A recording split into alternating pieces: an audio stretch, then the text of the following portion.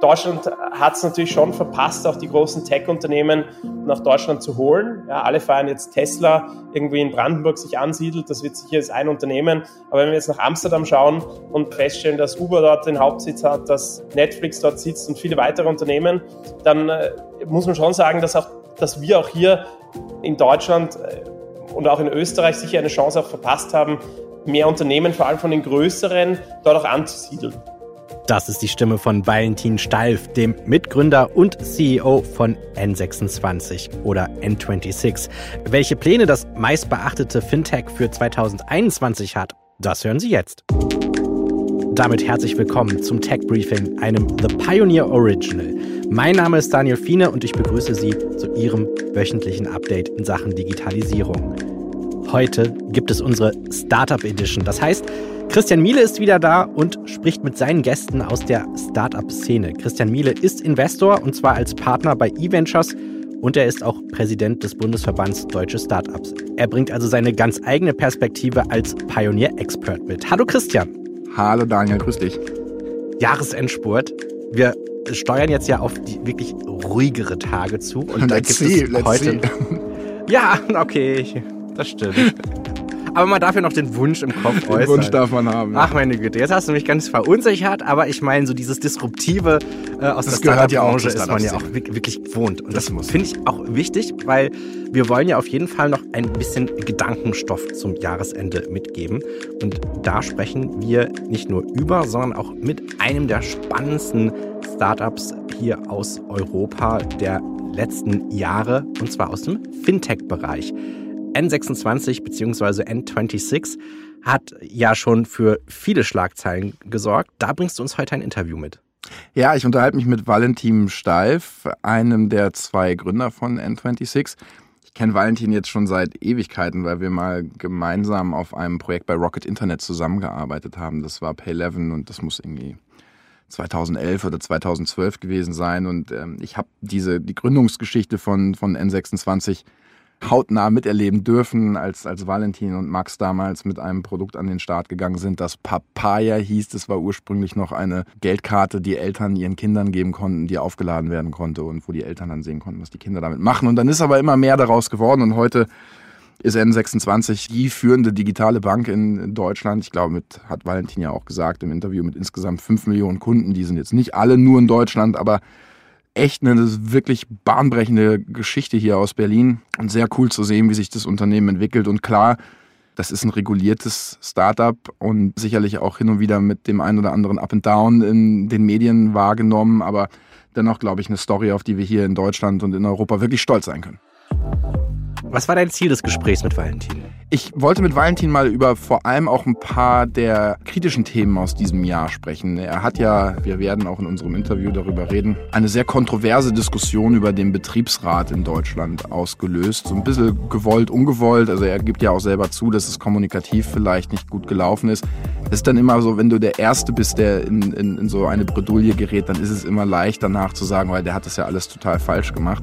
Ich glaube, die Diskussion ist eine sehr spannende und eine sehr wichtige, weil niemand will Mitbestimmung von Mitarbeitern beschneiden und gleichzeitig müssen wir natürlich darüber nachdenken, wie ein Betriebsrat modernisiert werden kann. Das Konzept selber ist alt und kommt aus einer Welt, die offline stattgefunden hat und heute müssen wir ja darüber nachdenken, wie können wir denn betriebliche Mitbestimmung über Landesgrenzen hinausdenken. Also ein Startup wie N26, das Mitarbeiterinnen und Mitarbeiter in vielen Ländern hat. Wie können wir sicherstellen, dass betriebliche Mitbestimmung entlang eines solchen Unternehmens funktioniert? Deswegen finde ich die Diskussion mit Valentin dahingehend sehr spannend und wir machen auch einen kleinen Rückblick auf 2020, das besondere Corona-Jahr und auch einen kleinen Ausblick auf 2021 und danach. Dann hören wir uns das jetzt an. Valentin Stalf, CEO von N26, im Gespräch mit Christian Miele.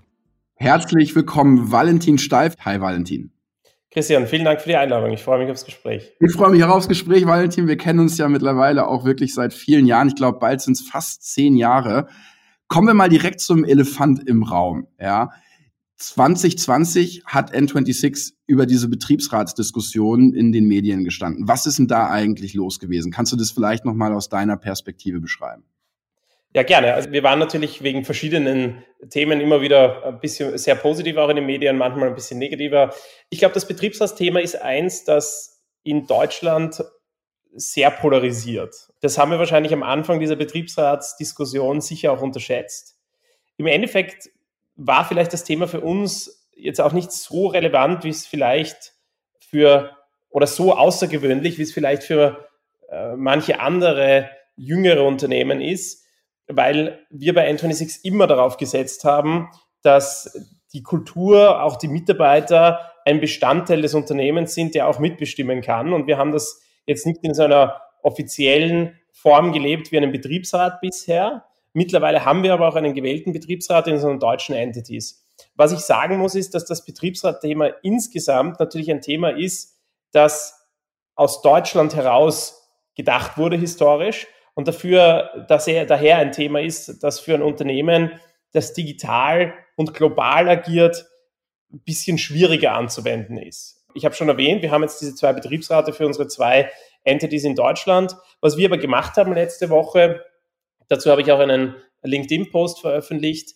ist, dass wir uns nochmal überlegt haben, wie können wir eigentlich ein Mitarbeiterbeteiligungssystem herausgeben und vorstellen, das für ein globales Tech-Unternehmen funktioniert. Und dazu haben wir ein Global E-Board gegründet. Das heißt, das umfasst jetzt all unsere Entities um die ganze Welt. Wir haben ja auch einen Standort in Wien, wir haben einen Standort noch in Barcelona in Europa, wir haben die Standorte in Berlin und zusätzlich haben wir in den USA auch noch ein Office. Das heißt, wir haben eigentlich die Herausforderung gehabt, wie können wir ein Mitarbeiterbeteiligungssystem einführen, das die Interessen unserer globalen Mitarbeiter vertritt. Und dazu haben wir ein globales E-Board gegründet. Das wurde auch letzte Woche gewählt. Und ich war eigentlich sehr überrascht, dass da sehr, sehr viele Leute auch unseres Unternehmens teilgenommen haben. Es war ein sehr hohes Engagement, sehr hohe Beteiligung. Und wir werden jetzt am Ende wird dieses E-Board auch mit den lokalen Works Counciln, also dem Betriebsrat zusammenarbeiten. Und ich glaube, jetzt haben wir eine sehr, sehr gute Lösung, wie wir auch die Mitarbeiter zukünftig noch stärker einbinden können, aber auf globaler Ebene. Und das ist mir sehr wichtig gewesen. Wenn ich die Diskussion so von außen verfolgt habe, ja, dann kann man vielleicht sagen, da habt ihr am Anfang kommunikativ vielleicht nicht alles richtig gemacht. Aber eigentlich wolltet ihr im Kern ja sagen, niemand will den Mitarbeitern Mitbestimmung wegnehmen. Gleichzeitig müssen wir aber darüber nachdenken, wie betriebliche Mitbestimmung heute bei einem global agierenden Tech-Unternehmen, das seinen Stammsitz in Deutschland hat, eventuell modernisiert wird. Was kann denn jetzt jeder andere Gründer vielleicht daraus lernen? Also wo glaubst du, wird die Reise hingehen? Weil ich meine, du hast ja eben selber gesagt, Betriebsräte sind auch ein sehr deutsches Thema. Das ist ja auch gut so. Ja, also betriebliche Mitbestimmung ist ja auch wichtig. Und das wird man auch nicht wegbekommen und das soll auch bleiben und das soll auch weiterentwickelt werden. Aber was kann man jetzt ganz konkret aus eurer Causa Betriebsrat vielleicht an Lehren ziehen? Also ich glaube, ganz, ganz sicher muss man deutlich proaktiver auch an das Thema rangehen. Also für uns war das so selbstverständlich, dass wir das auch in den letzten Jahren jetzt nicht aktiv angegangen sind, sondern für uns war klar, dass wir immer Mitarbeiter mitsprechen lassen, aber auch uns kontinuierlich Feedback einholen. Deswegen war das jetzt nicht so, dass wir das gesehen haben, dass wir das so proaktiv angehen sollen. Also ich würde allen anderen Gründern empfehlen, das wirklich proaktiv auch angehen. Ich glaube, insgesamt ist es trotzdem so, und das ist einfach so, dass der deutsche Betriebsrat, so wie er heute existiert, natürlich ein Modell ist, das noch sehr stark offline getrieben ist, das sehr deutsch-national sozusagen denkt und wenig die internationale Perspektive reflektiert. Und das ist eine Herausforderung und deswegen glaube ich, die Lösung muss sein, wenn man das gut und proaktiv angehen will, ein globales E-Board einzuführen, so wie wir das jetzt auch gemacht haben. Wenn ich es jetzt nochmal machen würde, hätte ich das schon vor 2 Jahren eingeführt und dann wäre es sicher nicht zu dieser Diskussion gekommen. Jetzt sprechen wir bereits über Politik. Lass uns mal zum nächsten Thema kommen. Wie hast du 2020 höchstpersönlich wahrgenommen? Ja, also es war ja für uns alle ein außergewöhnliches Jahr und ich weiß auch noch, wir haben ja auch relativ viel zwischenzeitlich immer mal miteinander gesprochen, aber vielleicht kannst du mal aus deiner ganz eigenen Perspektive beschreiben, wie du Corona und dieses Jahr wahrgenommen hast, auch für N26. Ich glaube, dieses Jahr war ein Jahr, das wenig vorhersehbar war. Ich kann mich noch erinnern, im Februar war ich in Österreich eingeladen, da haben viele Leute waren noch in einer großen Aufbruchsstimmung, haben sich gefreut auf 2020 und was da alles passieren wird. Und dann wirklich eine Woche später gab es den ersten Lockdown und alles hat anders ausgesehen. Ich glaube, was ich persönlich dadurch gelernt habe, ist nochmal, wie wenig wir uns eigentlich so Entwicklungen vorstellen können, die wir eigentlich so noch nicht erlebt haben in der Geschichte. Wobei man sagen muss, es gab ja schon Zeiten, auch die spanische Grippe früher im 19. Jahrhundert die uns das ja schon hätten zeigen können, was da passiert.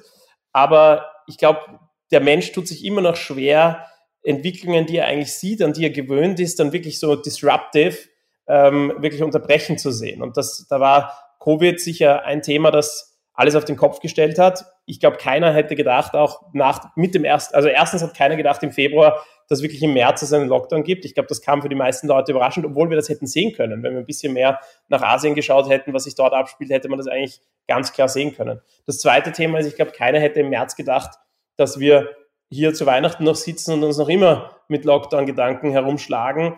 Und für mich bedeutet das nur, man muss einfach wieder immer einen sehr offenen Horizont haben. Man muss sich immer überlegen, sind eigentlich die Annahmen, die ich persönlich treffe, die richtigen oder sind das nur meine subjektiven, an die ich gewöhnt bin? Und das hat für mich sehr viel zu tun mit der Ideenfindung im Startup, aber auch mit der Weiterentwicklung von Startups und auch vor allem mit der Disruption von traditionellen Industrien, weil da glaubt man auch an gewisse bestehende Ideen und die werden dann disrupted. Covid hat natürlich auch einen Einfluss gehabt auf alle Startups und vor allem im März gab es große Unsicherheit. Ich glaube, heute haben wir schon gesehen, dass die Investoren, aber auch die Kunden sich an Covid gewöhnt haben. Das heißt, das Geschäft läuft weiter und man muss sich einfach auf die neue Realität einstellen. Meine Frage wäre jetzt an der Stelle mal, wie hat es euch denn geholfen oder geschadet? Also meine Vermutung wäre jetzt mal, wenn ein N26 ein rein digitales Produkt offeriert, dann wird der Kunde doch im Zweifelsfall viel schneller Kunde bei N26 als jetzt zum Beispiel bei der Deutschen Bank. Also hat es vielleicht sogar ein bisschen Rückenwind gegeben? Ja, also man kann natürlich sagen, dass unser Wertversprechen gegenüber den Kunden, über unsere Value Proposition sicher jetzt nach der Krise deutlich relevanter geworden ist, als es vor der Krise auch schon war. Wir erreichen natürlich jetzt Zielgruppen, die vorher gar nicht mit Karte bezahlt haben, die vorher gar nicht über ein digitales Konto nachgedacht haben. Deswegen hat sich sicher unser Marktanteil in der Krise erweitert. Auf der anderen Seite, jede Krise bringt auch Unsicherheit und Unsicherheit ist niemals gut. Ich glaube, wenn man sich ablenken lässt, wenn man dann versucht, auch mit der Krise umzugehen, ist eine Riesenherausforderung auch für die Mitarbeiter, auch die gleiche Produktivität zu zeigen. Viele Leute arbeiten von zu Hause, viele Leute arbeiten auch von zu Hause mit Familie, mit Kindern und das sind Herausforderungen. Deswegen glaube ich, insgesamt war 2020 schon eine Herausforderung für jeden Startup-Unternehmer, aber vor allem auch für alle Mitarbeiter. Und die haben sicher 2020 außerordentlich viel geleistet. Machen wir mal den Ausblick aufs nächste Jahr. Du hast gerade kürzlich in einem anderen Interview beziehungsweise an anderer Stelle habe ich im Netz gelesen, dass N26 Pläne zur Profitabilität hat. Wie geht's also in 2021 weiter und warum der Shift auf einmal auf diese Effizienz? Wir haben diesen Shift eigentlich schon 2019 gemacht. Schon 2019 haben wir uns eigentlich ganz, ganz verstärkt darauf konzentriert, nochmal als Gesamtunternehmen an der Profitabilität zu arbeiten. Wir sind ja auch schon seit Jahren profitabel auf der Kundenebene. Ich glaube, was uns die Krise 2020 dann nochmal gezeigt hat, ist, dass man natürlich das nochmal ausbalancieren muss. Das ist nichts Neues. Das gibt es in jedem Startup. Jedes Startup muss sich heute immer entscheiden, stecke ich einen weiteren Euro in Wachstum oder stecke ich den eigentlich in Verbesserung der Profitabilität. Für uns geht es eigentlich jetzt 2021 auch so weiter, wie es 2020 war. Wir konzentrieren uns ganz, ganz stark auf unsere Kernmärkte in Europa, auf die USA und damit ist wirklich unser Fokus gesetzt. Und wir haben auch gesehen, dass das Day-to-Day-Banking durch die Krise immer wichtiger geworden ist für unsere Kunden. Das heißt, wir haben sehr, sehr viele Kunden, die uns jetzt durch die Krise auch als Jeden-Tag-Konto verwenden, also wirklich als Hauptkonto. Und deswegen investieren wir nochmal zusätzlich auf die Features, die die Kunden jeden Tag benutzen können und die wirklich noch gefehlt haben. Vielleicht zum Beispiel eine Kontonummer, die lokal ist in den verschiedenen Ländern, in denen wir sind, zum Beispiel in Frankreich. Darüber hinaus muss man aber auch sagen, dass die Profitabilität oder die Profitabilität als Gesamtunternehmen, so wie ich da zitiert wurde, ich habe es ein bisschen anders gesagt. Ich habe gesagt, wir sind auf dem Weg dahin, auf 2021. Wir werden es einfach ausbalancieren auch weiterhin. Wir sind heute schon sehr gut aufgestellt, aber ich glaube, Ende 2021 können wir dann auch als Gesamtunternehmen, wollen knapp profitabel sein oder knapp negativ. Aber wir machen uns damit deutlich unabhängiger auch von zusätzlichen Kapitalrunden, Kapitalaufnahme und das muss, glaube ich, auch der Weg sein, wenn wir in den nächsten Jahren an die Börse gehen wollen. Da nimmst du bereits das Wort IPO in den Mund. Also wann ist es denn soweit? Also habt ihr bereits Pläne und kannst du dir auch vorstellen, in Deutschland bzw. Europa an die Börse zu gehen? Also das kann ich mir absolut vorstellen. Das hängt natürlich ein bisschen davon ab, wie sich unser USA-Geschäft auch entwickelt, wo wir heute eher am Anfang sind. Wenn das USA-Geschäft sich sehr, sehr stark entwickelt, dann glaube ich, spricht viel in Amerika an die Börse zu gehen. Wenn unser Hauptgeschäft eigentlich weiterhin auch in Europa ist, immer ein großer Teil unseres Geschäfts wird in Europa sein, aber dann würden wir, glaube ich, eher in Europa an die Börse gehen. Aber ich glaube, das ist noch einige Jahre entfernt. Ich hätte gerne, dass gemeinsam mit dem Team arbeiten wir daran, dass die Company in 2022 hoffentlich börsenready ist, vielleicht 2023. Und dann müssen wir den richtigen Zeitpunkt finden und auch den richtigen Zeitpunkt nicht insofern nur von der Börsenentwicklung, sondern auch, wie sich die Company bis dahin entwickelt hat. Und das ist dann vielleicht ein Jahr später, 2 Jahre später, 3 Jahre später oder ein Jahr genau in dem Jahr schon. Und ich glaube, es geht darum, jetzt mal börsenready zu werden.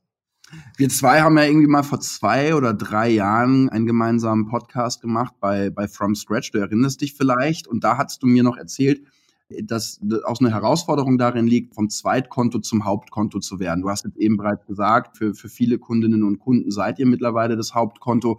Vielleicht kannst du ja mal neben dem US-Launch und dem Hauptkonto-Thema darauf eingehen, was für euch die nächsten großen Projekte sind, die ihr in der Pipeline habt. Also was wird N26 jetzt noch tun, um dann in 2, 3, 4 Jahren börsenready zu sein? Und auf der einen Seite muss man sagen, wir haben ja mit unseren über 5 Millionen Kunden heute noch immer einen relativ kleinen Marktanteil. Und wir sehen, dass die Nachfrage noch immer extrem hoch ist, vor allem in unseren Kernmärkten. Das bedeutet Deutschland, Frankreich, Spanien, Italien, auch Österreich ein bisschen. Das sind so unsere Kernmärkte. Und auf die konzentrieren wir uns einfach, dort unsere Marktanteile auch auszubauen. Und wirklich auch, wir wollen eigentlich in diesen Märkten zumindest eine der Top 3 Online-Banken sein in jedem Markt. Und eine der Top 10 Banken, würde ich sagen, in diesen Märkten. Und das sind unsere Ziele für die nächsten Jahre. Es geht auch eigentlich relativ einfach Richtung Profitabilität. Wenn man einen größeren Marktanteil pro Kunde oder pro Markt hat, dann steigt automatisch die Profitabilität, weil unsere Fixkosten, unsere Teamgröße und alles, was da dahinter steht, natürlich nicht so stark mitwachsen wie unsere Kunden. Und deswegen, umso mehr Kunden man in einem Land hat, das führt dann fast schon automatisch zu der Profitabilität in diesem jeweiligen Land. Und sag mal, jetzt in Rückschau vom Gründungszeitpunkt von N26 bis heute, wie bewertest du denn den Gründungsstandort Deutschland generell? Würdest du hier nochmal gründen oder würdest du vielleicht woanders gründen?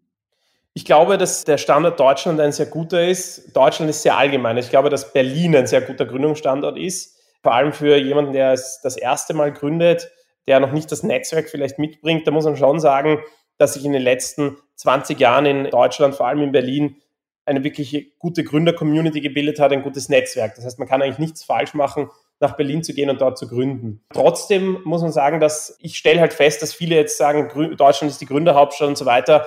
Deutschland hat es natürlich schon verpasst, auch die großen Tech-Unternehmen nach Deutschland zu holen. Ja, alle feiern jetzt Tesla irgendwie in Brandenburg sich ansiedelt. Das wird sicher jetzt ein Unternehmen. Aber wenn wir jetzt nach Amsterdam schauen und feststellen, dass Uber dort den Hauptsitz hat, dass Netflix dort sitzt und viele weitere Unternehmen, dann muss man schon sagen, dass wir auch hier in Deutschland und auch in Österreich sicher eine Chance auch verpasst haben, mehr Unternehmen, vor allem von den größeren, dort auch anzusiedeln. Weil das hat natürlich wieder einen Netzwerkeffekt, wenn ich dort wieder erfahrene Mitarbeiter abwerben kann, die dann jungen Unternehmen wieder helfen mit der Erfahrung, dann kann es die Entwicklung von jungen Startups nochmal schneller machen. Und da haben wir sicher noch Herausforderungen, auch weiterhin auch Leute oder Startups nach Europa zu holen, aber nach Deutschland vor allem. Was müsste man denn deiner Meinung nach da anders machen? Also ich sehe jetzt gerade auf Twitter immer den Bürgermeister von Miami, der gerade die ganzen Silicon Valley VCs und Gründer nach Miami lockt. Und der macht das wirklich in einer sehr beeindruckenden Art und Weise. Und ich würde mir manchmal wünschen, dass wir in Berlin solche Politiker hätten, die sagen, wir wollen die Gründer und VCs hier nach Berlin locken. Aber was müsste man denn deiner Meinung nach anders machen oder was wünschst du dir?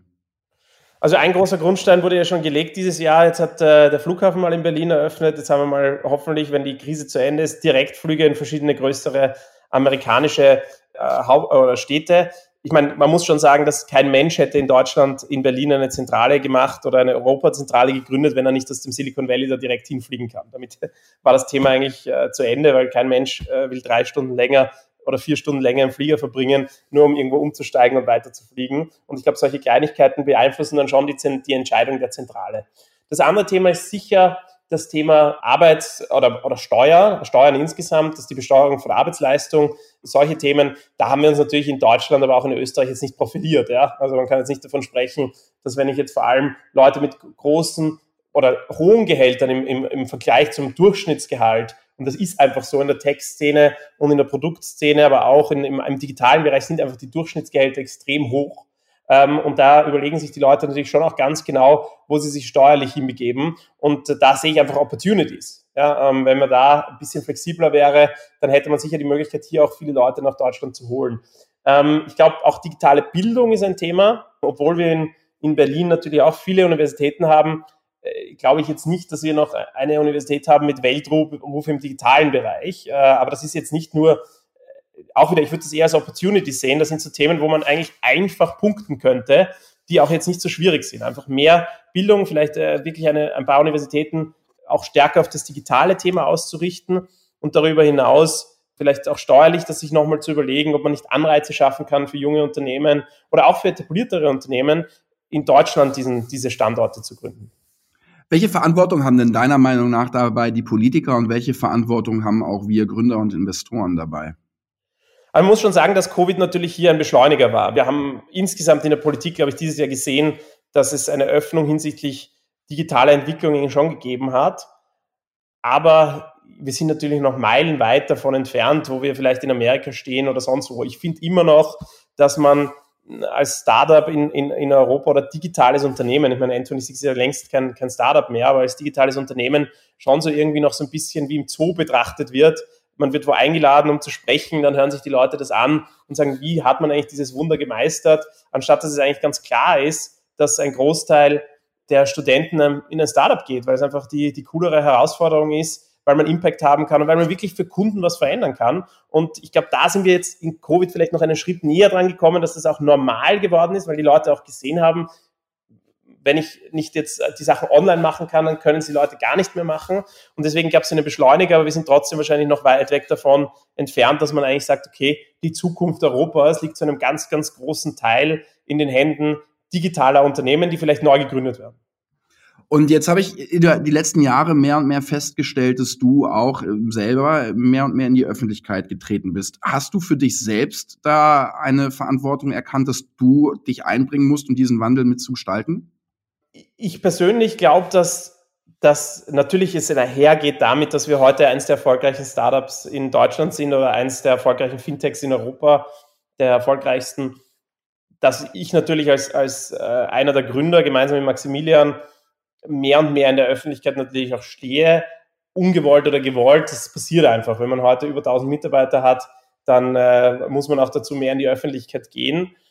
Das hat sich, glaube ich, naturell entwickelt. Ich glaube, wenn man mich jetzt vergleicht mit anderen Gründern und wie stark die in die Öffentlichkeit gehen, dann, glaube ich, sind wir da eher noch weniger. Ich würde da gerne in Zukunft auch mehr machen. Wir treiben ja ganz wenig eigentlich heute wirklich von uns aus, sondern die meisten Themen, warum wir in der Öffentlichkeit stehen, sind meistens Themen, die von außen an uns herangetragen werden, weil wir mittlerweile auch jemand sind, der natürlich wichtig ist und wo die Leute auch nachfragen.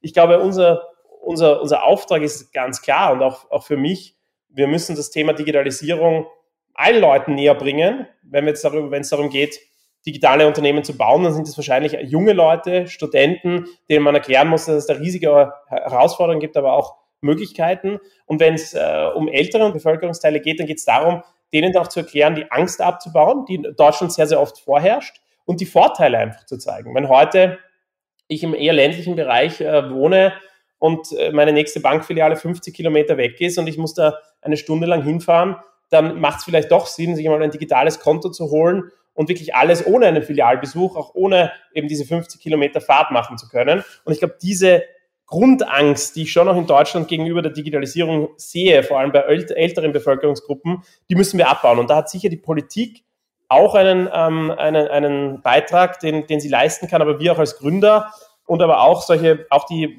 Institutionen, auch der Startup-Verband zum Beispiel, der viel macht, wo du ja auch sehr involviert bist, Christian, das sind wichtige Themen, glaube ich.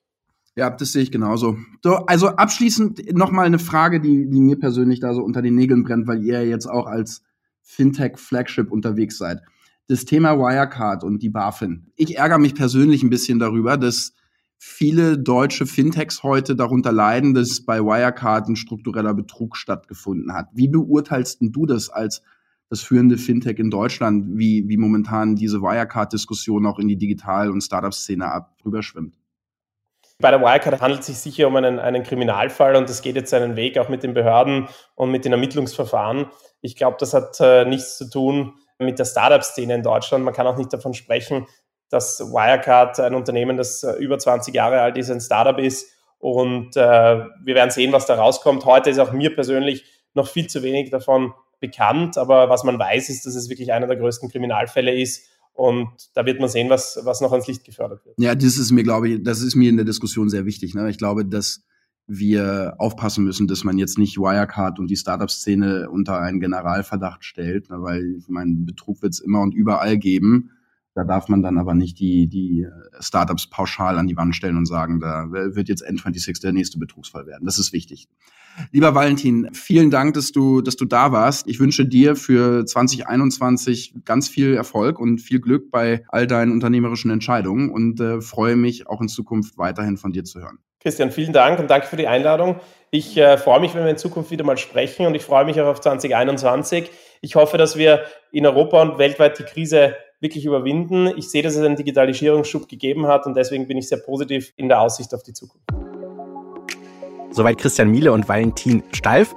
Lieber Christian, was nimmst du jetzt aus dem Gespräch mit? Also ich kenne Valentin, habe ich auch vorhin schon gesagt, jetzt viele, viele Jahre und finde es enorm, wie er sich selber auch weiterentwickelt hat. Also ich glaube, die Tragweite von seinem Unternehmen führt automatisch auch zu einer Weiterentwicklung von ihm. Also er wird sich ja auch immer mehr darüber im Klaren, dass auch er eine Verantwortung hat und dass ein so großes Unternehmen eben auch bedeutet, dass er mehr und mehr in das öffentliche Interesse rutscht und damit auch eine Funktion wahrzunehmen und eine Verantwortung hat. Und ich finde es beeindruckend zu sehen, wie er sich da weiterentwickelt und finde es toll zu sehen. Und bin wirklich gespannt, was mit N26 in den kommenden Jahren passieren wird. Also Valentin gibt ja schon so einen kleinen Vorgeschmack darauf, dass man irgendwann mit einem IPO rechnen kann. Und ich glaube, das ist definitiv einer der spannendsten IPO-Kandidaten in den nächsten 5 Jahren, den wir in Europa haben. N26 ist ja nicht ganz unumstritten. Deswegen würde mich auch deine Sicht auf das ganze Thema einmal interessieren. Wo glaubst du, dass sie total unterschätzt werden? Und wo haben sie tatsächlich vielleicht auch nicht wirklich alles richtig gemacht, so entlang der letzten Jahre? Dazu muss ich da noch eine Rückfrage stellen. Wo sind sie denn umstritten? Mir fällt es auf 2 unterschiedlichen Ebenen immer wieder auf. Teilweise preschen sie kommunikativ sehr weit nach vorne, dass sie alles besser machen wollen. Und dann am Ende müssen sie dann doch wieder zurückrudern, weil sie merken, okay, das können wir doch nicht so anbieten, wie wir das eigentlich geplant haben. Das fängt ganz simpel an mit vor einigen Jahren mit den Bankgebühren, dass sie die erst kostenlos versprochen haben. Das konnten sie am Ende nicht einhalten. Es wurden sogar ja auch Kundenkonten daraufhin gekündigt. Also von Kunden, die zu viel am Geldautomaten abgehoben haben. Ich sag's mal so, da haben sich ja keine Rahmenbedingungen geändert. Das hätte man ja schon vorher ahnen können, dass das ein Problem werden könnte und dann entsprechend anbieten. Auf der anderen Seite gibt's ja tatsächlich dann auch immer mal wieder so Kundenhorrorgeschichten, die auch durchaus sehr valide sind, weil es einfach keine persönlichen Ansprechpartner gibt. Ich weiß, dass sie da in den letzten Monaten ordentlich aufgeholt haben. Aber so einen gewissen Beigeschmack oder immer mal wieder, dass man mal hört, dass einige Kunden auch teilweise an ihr Geld nicht rankommen. Das, sagen wir mal so, das hört man bei anderen Fintechs und bei anderen Banken in dem Maße nicht so. Also hängt natürlich auch viel Aufmerksamkeit gerade drauf. Also vielleicht mal 2 Feststellungen dazu. Also erstens, wenn man ein Startup baut, dann gilt auch der Leitspruch, da wo gehobelt wird, fallen Späne. Ja, also ein Startup muss ja auch das Recht haben, dazulernen zu dürfen und sich on the fly zu verbessern. Und deswegen finde ich es auch sehr natürlich, dass der ein oder andere Kunde vielleicht mal nicht zufrieden ist. Und ich glaube im Übrigen, da kann ich jetzt aus meiner eigenen Erfahrung mit der Sparkasse Köln-Bonn, wo ich bin, sagen, auch ich bin da nicht mit dem Offline-Angebot zufrieden. Also ich denke, unzufriedene Kundinnen und Kunden wird man überall finden, offline und online. Du hast mich gefragt, wo sind vielleicht noch Schwächen oder wo wird N26 unterschätzt bzw. überschätzt? Also ich glaube, unterschätzt tatsächlich in der, und da haben Valentin und ich ja auch kurz drüber gesprochen, in der Anwendung, dass die Nutzerinnen und Nutzer N26 tatsächlich als ihr Hauptkonto zukünftig führen werden. Da ist eine Menge Value drin und ich glaube, das wird N26 in den nächsten Jahren noch wertvoller machen. Und ich glaube, was sie vielleicht unterschätzen oder was zumindest, glaube ich, schwieriger sein wird, als man sich das vorstellt, ist der Markteintritt in den USA. Weil du hast in den USA einen viel stärker und weiterentwickelten Finanzsektor und damit in meinen Augen einfach einen sehr transparenten Markt, der sehr, sehr effizient ist. Sich da hervorzuheben, wird gar nicht so einfach sein, glaube ich. Also meine Prognose ist, N26 wird auf dem europäischen Kontinent sehr, sehr erfolgreich sein und USA, let's see. Dann, wenn es ein IPO geben sollte, vermutlich dann auch in Europa. Ich hoffe, ja. Also ich finde, das wäre doch mal ein schönes Signal, ne? Also wenn wir so ein tolles Unternehmen hier in Deutschland an die Börse bringen könnten, das wäre doch mal was, ja. Also ich fände es schade, wenn man dann wieder auf den Nasdaq oder eine andere Börse ausweichen würde außerhalb des Heimatstandorts. Christian, lass uns auf deine High- und Lowlights blicken, die wir in dieser Woche hören. Und da lass uns mit was Positivem anfangen, mit deinem Highlight der Woche. Da habe ich schon ein bisschen gespickt. Da kommt Mr. Kazar alias Mr. Skype alias Niklas Zennström zum Zuge. Ja, Niklas hat sich mit Emmanuel Macron getroffen. Ein tolles Symbol, finde ich. Ja, also da muss man auch wieder dem französischen Präsidenten zugutehalten, dass der sich da wirklich die Mühe macht, diese Bilder zu erzeugen, die so wichtig sind für den Tech-Standort in Europa. Und da ging es um die Veröffentlichung des State of European Tech Reports. Das ist ein großer Report über das europäische Ökosystem, das Niklas Zennström mit seinem Venture Capital Fonds Atomico einmal im Jahr veröffentlicht. Und ich fand es cool zu sehen, dass Macron sich mit Niklas hinsetzt und mit ihm darüber spricht, was in Europa eigentlich los ist. Bei deinem Lowlight schauen wir mal auf aktuelle Pläne der Politik, die etwas mit dem Online-Offline-Handel zu tun haben. Ja, die Paketsteuer, also leidiges Thema. Ich finde, das ist einen ganz absurden Vorstoß, dass jetzt versucht wird, dem Onlinehandel da eine zusätzliche Steuer aufzudrücken, um die Innenstädte zu entlasten und den Innenstädten zu helfen. Also das ist ja Strukturwandel par excellence, der da passiert, und da wird eingegriffen in einen Wandel, wo man nicht eingreifen sollte. Ich fand es schon so ganz witzig, dass man doch auch eigentlich jetzt eine E-Mail-Steuer noch einführen könnte, damit dann die armen Faxgeräte, die heute nicht mehr so viel zu tun haben, im Zweifelsfall dann auch entlastet werden. Das ist natürlich ein bisschen zugespitzt, aber dennoch finde ich das als Vorstoß nicht in Ordnung. Zumal sich ja auch dann gar nicht so wirklich erkenntlich zeigt, dass man ja eigentlich auch beim Thema Steuern auch bei den großen Big Tech Companies ansetzen könnte. Ja, genau. Also warum kümmert man sich nicht darum, Amazon oder Facebook oder Google anders zu besteuern, und jetzt fängt man an, hier dann im Zweifelsfall ein Zalando dafür herhalten zu lassen, dass die Innenstädte dem Strukturwandel nicht gerecht werden können. Also das finde ich nicht in Ordnung und wundere mich ein bisschen darüber, dass diese Diskussion überhaupt geführt werden kann. Ja, aber let's see, wo das am Ende enden wird. Ich glaube ja am Ende, es wird dem Konsumenten schaden, weil die Preise einfach erhöht werden. Was ist dein Deal des Monats? Mein Deal des Monats ist ESA Aerospace, ein Unternehmen, das Satelliten ins All schießt, um es mal ganz simplifiziert zu sagen. Es ist ein deutsches Unternehmen, eines der ersten Space-Tech-Unternehmen hier in Europa. Und Klaus Hommels mit Lakestar hat den Deal gerade gemacht mit den Kolleginnen und Kollegen von Earlybird und Holzbrink und auch von V-Squared. Also viele tolle Investoren dabei. Christian Angermeier ist mit investiert. Also das ist jetzt unsere deutsche Wette auf das Space-Tech-Segment, und Klaus Hommels hat gesagt, er selber nimmt sich das jetzt nochmal zur Brust, und das ist seine Wette und das ist sein Commitment, und er scheint da eine Menge Glauben an das Thema zu haben. Ich bin sehr gespannt, das zu sehen. Ich finde es cool, dass wir solche Themen auf deutschem Boden starten, und hoffe, dass es sich in Zukunft noch mehr solche wirklichen Moonshot-Wetten im wahrsten Sinne des Wortes geben wird.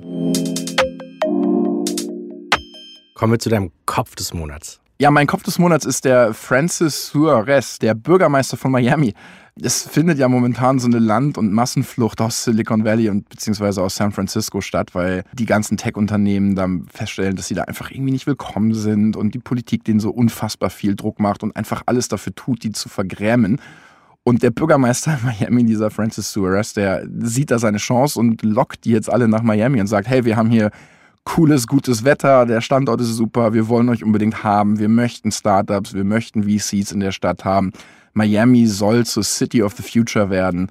Und ich finde das toll, dass da mal ein Politiker aufsteht und sagt, ich werbe jetzt mal so ganz aktiv um die Gründerinnen und Gründer und um die VCs, und guckt dann, also werft dann natürlich auch den Blick hier nach Berlin und denkt mir so, Mensch, könnte nicht auch mal unser regierender Bürgermeister ähnliche Signale an den Markt senden, anstatt bei jeder Diskussion irgendwie dem Tech-Standort das Gefühl zu geben, dass man hier eigentlich überhaupt nicht willkommen ist. Und naja, also deswegen fand ich das sehr erfrischend, und deswegen ist der Bürgermeister von Miami in diesem Monat mein Kopf des Monats. Und so sind wir zumindest noch mal ein bisschen gedanklich auch noch mal in die Ferne, ins Warme geschweift. Das ist doch auch noch mal ganz angenehm. Zum Abschluss. Ja, lieber Christian, der erste Podcast vom Tech Briefing, den haben wir gemeinsam gemacht und damit jetzt auch den letzten für dieses Jahr. Und ich glaube, da sind über 40 Podcast-Episoden insgesamt hier beim Tech Briefing entstanden. Und ich fand, es war trotz des Corona-Jahres ein unglaublich spannendes Jahr, wo es nicht nur schlechte Nachrichten gab. Und deswegen muss ich sagen, ich freue mich schon, wenn wir uns im nächsten Jahr wieder hören. Wir haben so einen kleinen Jahresvorblick fürs nächste Jahr vorbereitet zum Auftakt, und da freue ich mich schon sehr drauf. Ich freue mich da auch schon drauf, Daniel, und verbleibe jetzt erstmal mit den besten Weihnachtsgrüßen und einem guten Rutsch ins neue Jahr. Ja, und das war's mit der aktuellen Ausgabe des Tech Briefings. Am 14. Januar 2021 melden wir uns aus unserer jetzt anstehenden kleinen Winterpause zurück. Ich würde mich freuen, wenn Sie in der Zwischenzeit eine Bewertung im Podcast-Verzeichnis von Apple Podcasts hinterlassen. Wenn es Ihnen gefallen hat, würde ich mich sehr über 5 Sterne oder sogar auch über 1 oder 2 Sätze freuen. denn dann haben auch andere eine bessere Chance, auf diesen Podcast aufmerksam zu werden. Erst einmal wünsche ich Ihnen erholsame Feiertage. Bleiben Sie gesund. Mein Name ist Daniel Fiene. Bis 2021, dann starten wir weiter gemeinsam in die digitale Zukunft.